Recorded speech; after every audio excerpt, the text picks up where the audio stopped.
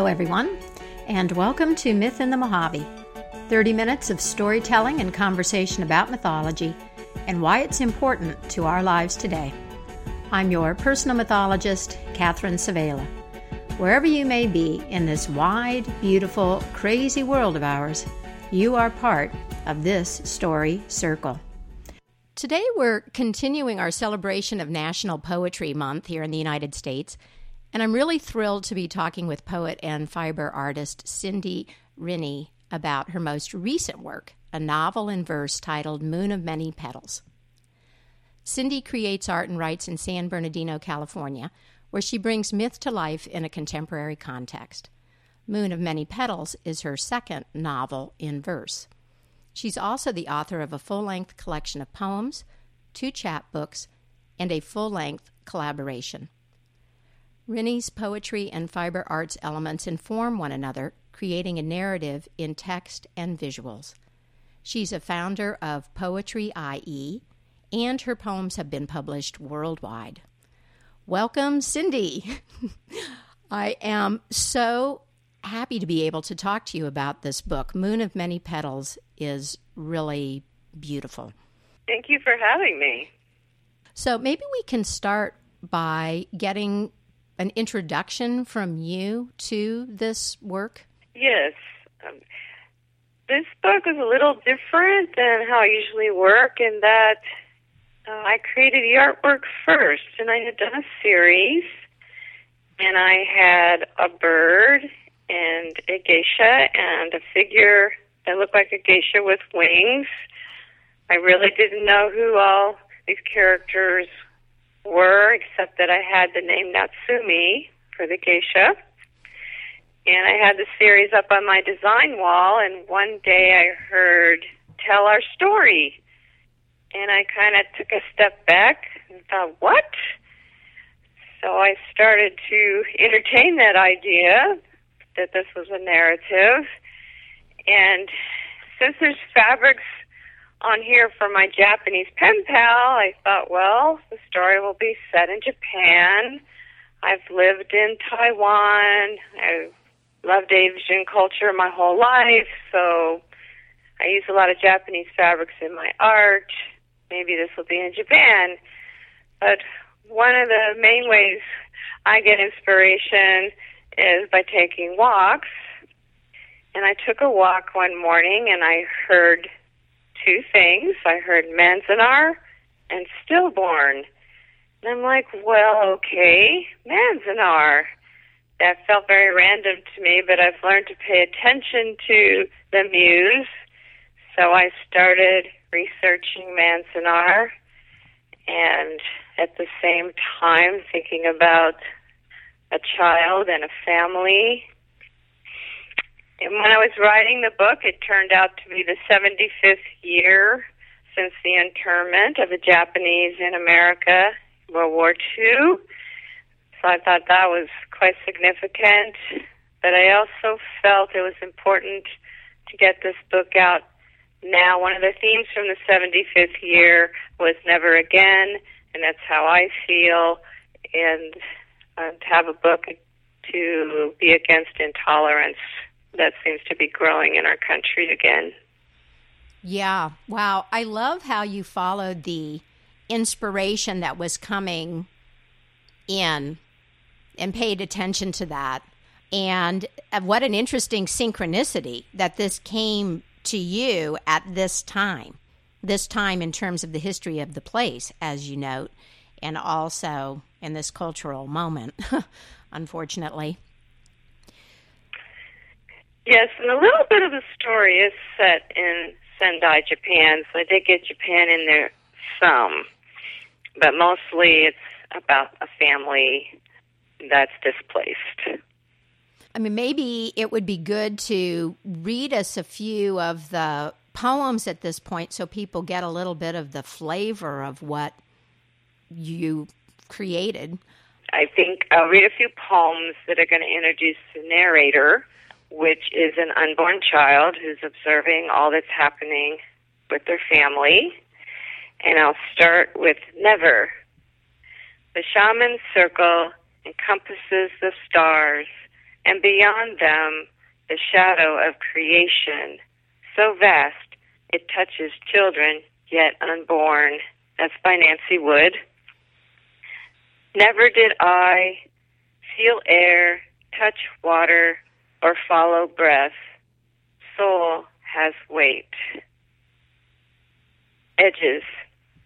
Sometimes I dream of hearing the wind, breasted wings, two smooth skipping stones, and a soul inside the butterfly, side by side like lungs.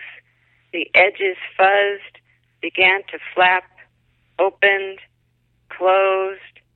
There I met my first divided cell. And then as the child develops, and bringing in a little of Japan, fingerprints.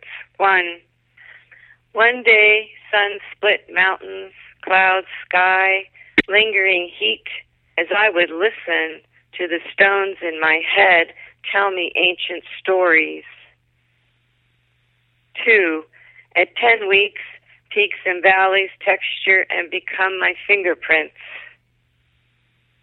3, fire jumps with plumes reaching high, firstborn 8 islands of Japan, ancestors of trees and fish, sun and moon also birthed, north, south, east, west, above, and below. So while I was writing this story, PBS had a special about the development and birth of a child, and so I was able to reference that as my book developed, but that also meant the poems had to be in a certain order because of the development of the child, and it's a story. So doing a novel in verse can get complicated. I also wrote seasons, and I don't start out writing the book in order. So the title, Moon of Many Petals, was actually in one of the first poems, but it ended up much later in the book. When I start, I just kind of like my art, collaging things together, and I just write. And I just write. And I end up using most of the poems this way, but it did involve a lot of reordering to make it a story. Yeah. So the last poem I want to read from the perspective of the narrator gives a little hint on why this is a stillborn. And when I researched Manzanar, I discovered there were some unmarked graves. And when I went there, there were several. So there could be this stillborn's grave there. Absence. After blue poplars, frosted fingertips static, my sketched brief face blends into rough trunk. Around this time, I would sing to trees like my mother sings. The icicle drips, dodges sun, touches the smoke of my breath, of my breath, of my breath. Earlier cranial sutures do not join at the base of my estranged skull. Thoughts blur in emptiness. A random black hole woodpeckered into my cranium. Because who else can I be? I got a sense that one of the threads running through this novel had to do with uniqueness, how unique we all are. Does that resonate with you? Yes, I worked on the characters, the mother, the father, who they are. They ended up tying in a lot to myself because as a youth, I taught myself watercolor and copied Japanese and Chinese paintings. And so Mio is a watercolorist because I know how that works, so I could put into detail the specific colors, how to mix, the light. I wanted even the unborn child to have a personality that seems to be quite adventurous. Mm-hmm. She understands what's happening in the world politically and at one point says, I would pretend I was Korean so they wouldn't send me to the Japanese camps. And she, wants to explore the universe. And so there's a poem about that. And I believe my children, their personalities are how they behaved inside of me. So I know that this can happen. Mm-hmm. And that was important to me. That was another place where I found this novel intersecting with attitudes that we're experiencing culturally right now and the backdrop of Manzanar. There seems to be a forgetting that we're all individuals, we're all unique, and so every time we generalize and categorize people, we're doing them a disservice, and also we're losing out on what they've got to offer. That's one of the big things I say, is to hear people's stories, and I am a storyteller, and I feel that takes away the percentages and the numbers, because all these stories, people had faces. In the book, I have pictures that I took in Manzanar of a wall, a semi-transparent wall that has all the names of the people that were there.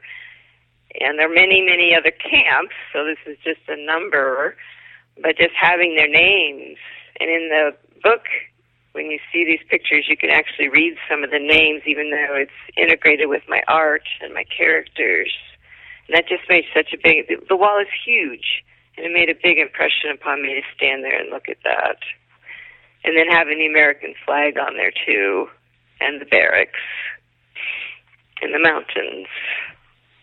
And just how much propaganda there was at the time, so that people were so afraid of their neighbors, and the Japanese are unwanted, and we only want them in concentration camps, were quoted in the newspaper, and that they should be appreciative that they've been sent to such a beautiful place. Well, Dorothea Lange had a very different impression of Manzanar, with the wind coming through the tar-papered places they lived in, and but, we were telling them they should be happy. I went there when it was 106 outside, and inside was quite uncomfortable. And they lived in this all the time without air conditioning or heat. And, it's freezing in the winter. It's windy all the time. But, the Americans were like, oh, they should be appreciative of being there. Right. Because what was the alternative, I suppose? That we didn't kill them or make them all go home or something like that.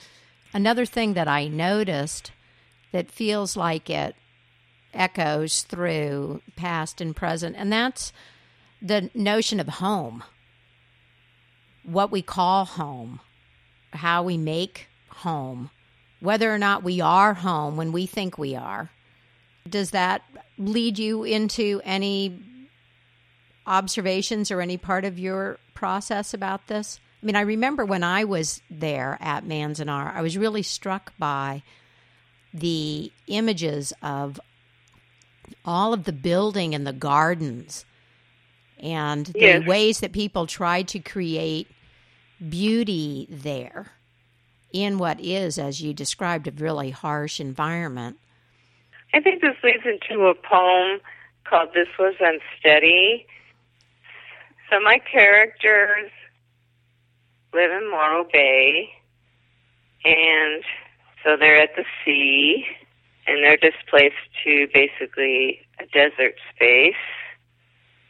And throughout the book, I keep bringing back in sea creatures, sea stars, starfish, shells, the dream of the ocean, because even though they've been displaced by force, Mio, especially the mother, carries the sea with her to this place, and it never leaves her. And I think even though they tried to make this home, that it wasn't for her. And so as this poem takes place, this is about the Executive Order 9066 has been released in 1942 on February 19th. And so this is some of Mio's reaction to that. This was unsteady. Walked barefoot on cold sand, sank, stumbled, almost fell. Spring dust licked Mio's face. Waves eroded as constant surfers pounded. Could not see past the ghost marine layer, yet she knew eternity was there. Sure, it was there. A relationship in the balance. Decisions made to stop left her crumbled, now dependent upon the unknown. She trusted in rock salt, bubbled down, crawled into a house of sticks. Hermit crabs scattered across the mud, never restricted in avalanche of waves, pulled by unseen shiny moon. So the father deals with this a little differently later in the story, and this came out of, I went to hear a panel at Cal State San Bernardino at the 75th year, so last year, and one of the things that struck me is that the men would go fishing outside the wire and basically risk their lives. And so I thought, wow, I could have the father, Takumi, go fishing, and he speaks to the willow tree and to the swallow, and is this wise? My wife is expecting that I need to feel free. So home, maybe in this case, can also be about freedom. I mean, not one Japanese was tried and convicted of being a traitor during this time or afterwards in connection with the camps. So they were all allowed to go home. Mm-hmm. But he needed just this moment of feeling free and having an identity. He's going to be a father, and that he's still a person. So I'm going to read that poem. It's called Fishing Questions. Fishing Questions. Swallow darted through willow-laced branches. After strained winds, the leaves swayed. The twins followed in an attempt to be graceful, whose family landed on willow limbs to listen as Takumi spoke out loud. Willow, how many have come to fish in this place under your gaze? Are you the bait that drew me in? Are you sad I risked my life to be here? Beyond the wire thorns, I stand free only to wonder if a net will catch me. I disdain this camp. Am I a fool? I have a wife with child, yet I cannot resist the song of the stream, the dance of your branches, and a piece of sky outside the guard towers. Willow feigned silence but prayed, Kishimujin, wrap him and his family in your arms of safety. Bring comfort instead of pain and light to the darkness. Fish eluded Takumi. Pine needles like veins swirled at his feet. Swallow and her children flew away. In the distance, barbed wire remained, but could not contain their flight. There are so many really beautiful moments in your work. And one of the things that I like about it is the complexity of what's going on. I mean, at one level, it's very kind of simple and serene, the language that you use and the images that you create. But what's really going on in the depths and what you feel when you read it is far more complex. He's risking everything at a time when he has more responsibility than he's ever had for others, and yet... So when I was looking at my art and creating my art, as I said, I didn't know who the winged character was, and I thought, well, is it a fairy, an angel? I don't know. And as I was researching and writing the book, I discovered that butterflies are very important in Japanese culture and are part of the Obon Festival. And so ancestors can inhabit the souls of the butterflies And I had a friend talk to me about this and had this experience where he heard his ancestors as the butterflies swirled around him in Japan. So throughout this book, I have poems. When I discovered my character was a butterfly and that it was the narrator, she visits her great-grandmother in Sendai. So I'm going to read one of the poems as they first are going to meet. And it's called Winter Evening Tea Ceremony. Epigraph: drinking a bowl of green tea, I stopped the war. Paul Reps. Before matcha green tea and Japanese sweets, the connections in my brain blossomed. Soon I would meet in a past life great-grandmother Natsumi at a Sendai tea house. Lanterns glowed on the stepping stone path. An austere chill filled the air. I walked across an arched bridge frosted with ice and snow. My steps crunched. My breath created crystal silence in the inner garden. I locked my wings as I sat on the waiting bench. The tea ceremony began with the chime of a bell. I washed my hands in the stone basin as a symbol of leaving dust of the real world behind. I scooted into the tea house. The heaviness of my flying cranes over pine tree kimono wrestled. My burgundy wings unfurled. This unborn soul occupied my butterfly geisha body. Candlelight spread parsed shadows across tatami mats. The sound of my feet swished under carved beams. I bowed, then contemplated the Enso scroll, circle of enlightenment, stroked with goat hair sumi brush dipped in ground ink. Below rested a celadon vase, embracing winter camellia and early plum blossom branches. My kimono brushed across the mats as I knelt to wait for my host. I wondered what great-grandmother would think of this faraway visitor. So one thing for me, as I'm writing, that's part of the wonder and magic of writing, is as I was working on this poem, I went to an art walk and walked in a space, and there was the Japanese circle painting, the Enso, looking at me. And it's not something I see every day in my life. And these things, besides sitting there and meditating on it the whole time that someone was reading, I just feel confirmed that I'm going in the right direction. Because I don't know about you, but when you're writing a book, you're like, what am I doing? What's going on? Is this anything? And so these sign points, guideposts, really help me to stay with it and know that this is true for me. You know, this is just my truth, but that I'm going in the right direction and that this visit could happen. Right, right. Yeah, there's this ongoing conversation. I mean, for me, it happens a lot when I am learning a story. You know, many times I get attracted to a story and I'm not sure why. And then I'll see things in the outer world that reference the story. And then I start seeing it in my life. And then it's like, oh, okay, now I've got, and then learning it is effortless, really, because I feel like it's part of a conversation that I've got going on with whatever it is that's moving through me and my art form. Yeah, that's beautiful. And I can imagine that you were pretty surprised to see that show up in that. I was very surprised.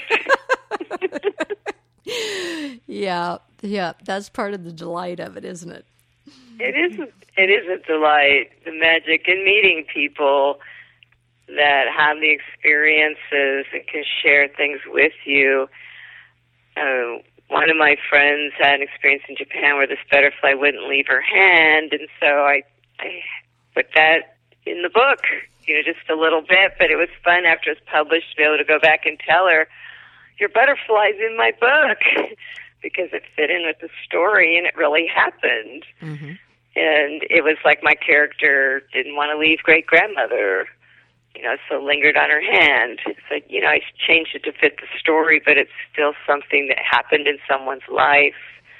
So even though I like to write a lot of mythological ideas, it's still grounded with the real and things that do happen in people's lives. And sometimes they may even sound mythical, but they really do happen.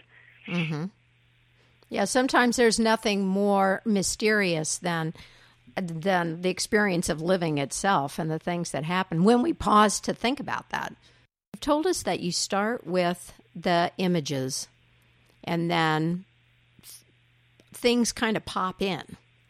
Once you get going in it, or maybe now that you're completed with it, I'm wondering, do you feel like your process and combining the images with verse, do you feel that allows you to explore topics in a different way, or maybe reveal some kind of truth that isn't so easily discovered in a more straightforward, history book or something like that?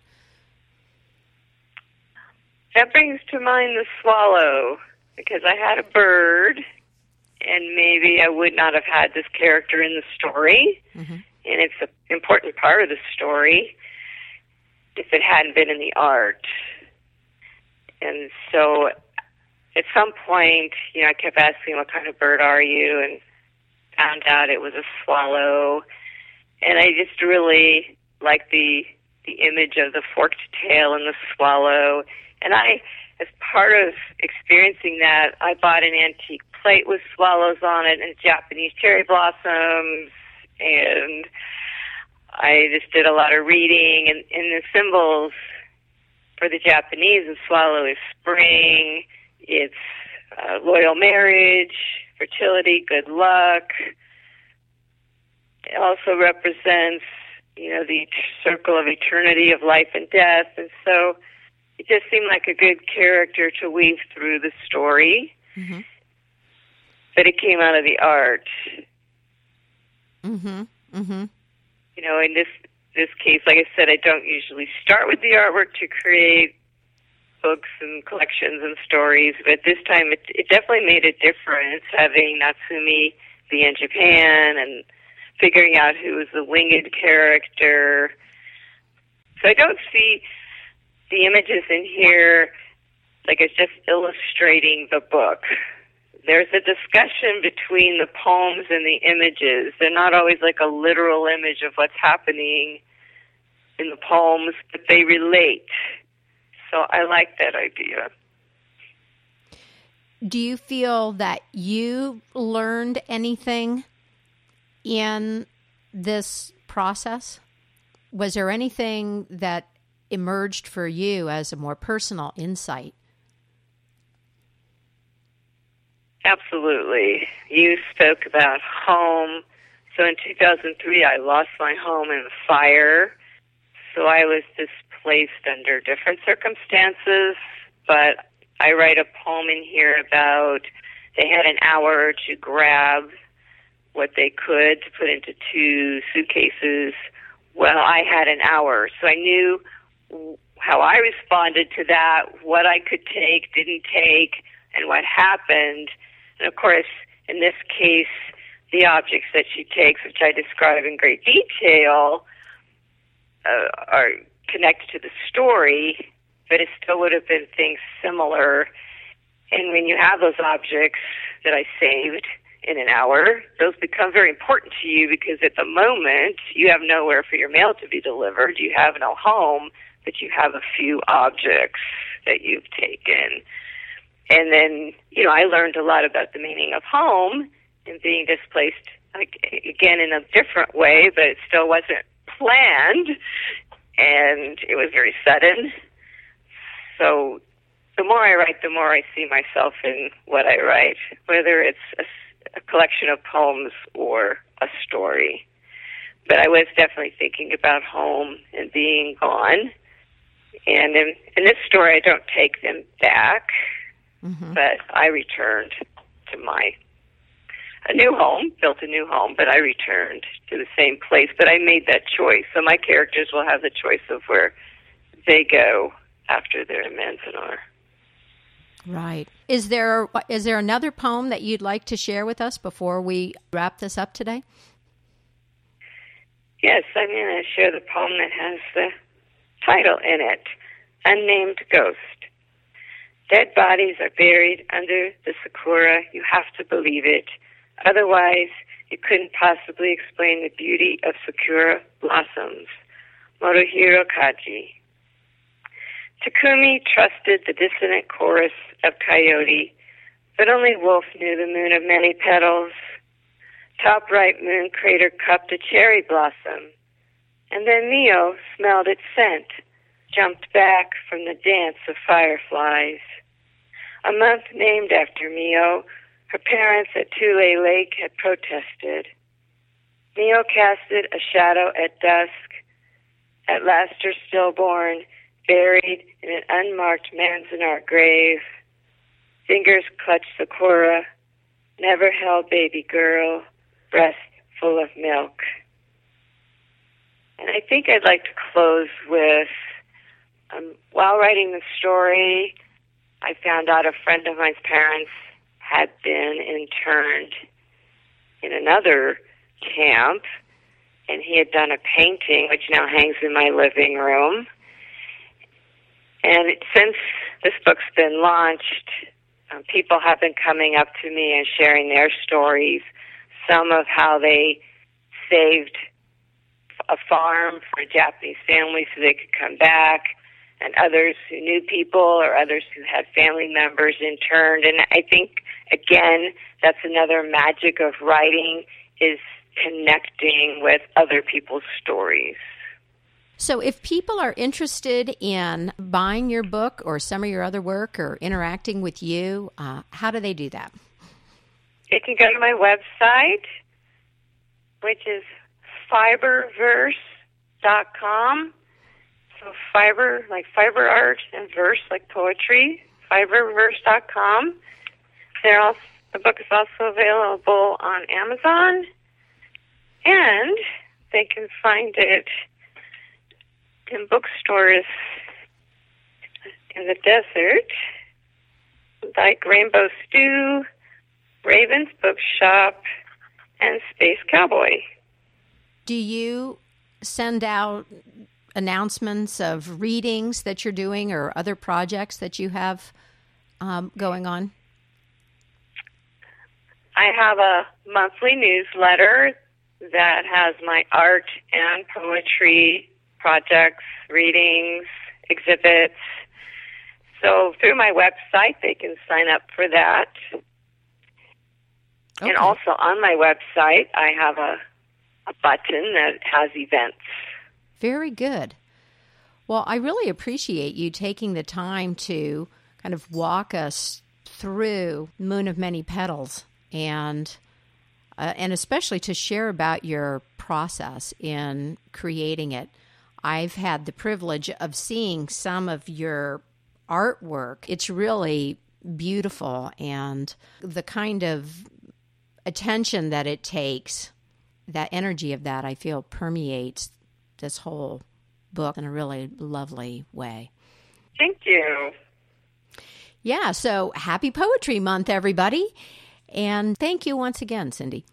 So that's it for me, Catherine Savela, and Myth in the Mojave for this week. If you are finding value in Myth in the Mojave and you haven't yet joined the Bandcamp community, I hope you'll consider doing that. And I also hope you'll spread the word about Myth in the Mojave and share this program with other people who might be interested in it. Thank you so much for listening. Please tune in next time. And until then, happy myth making, and keep the mystery in your life alive.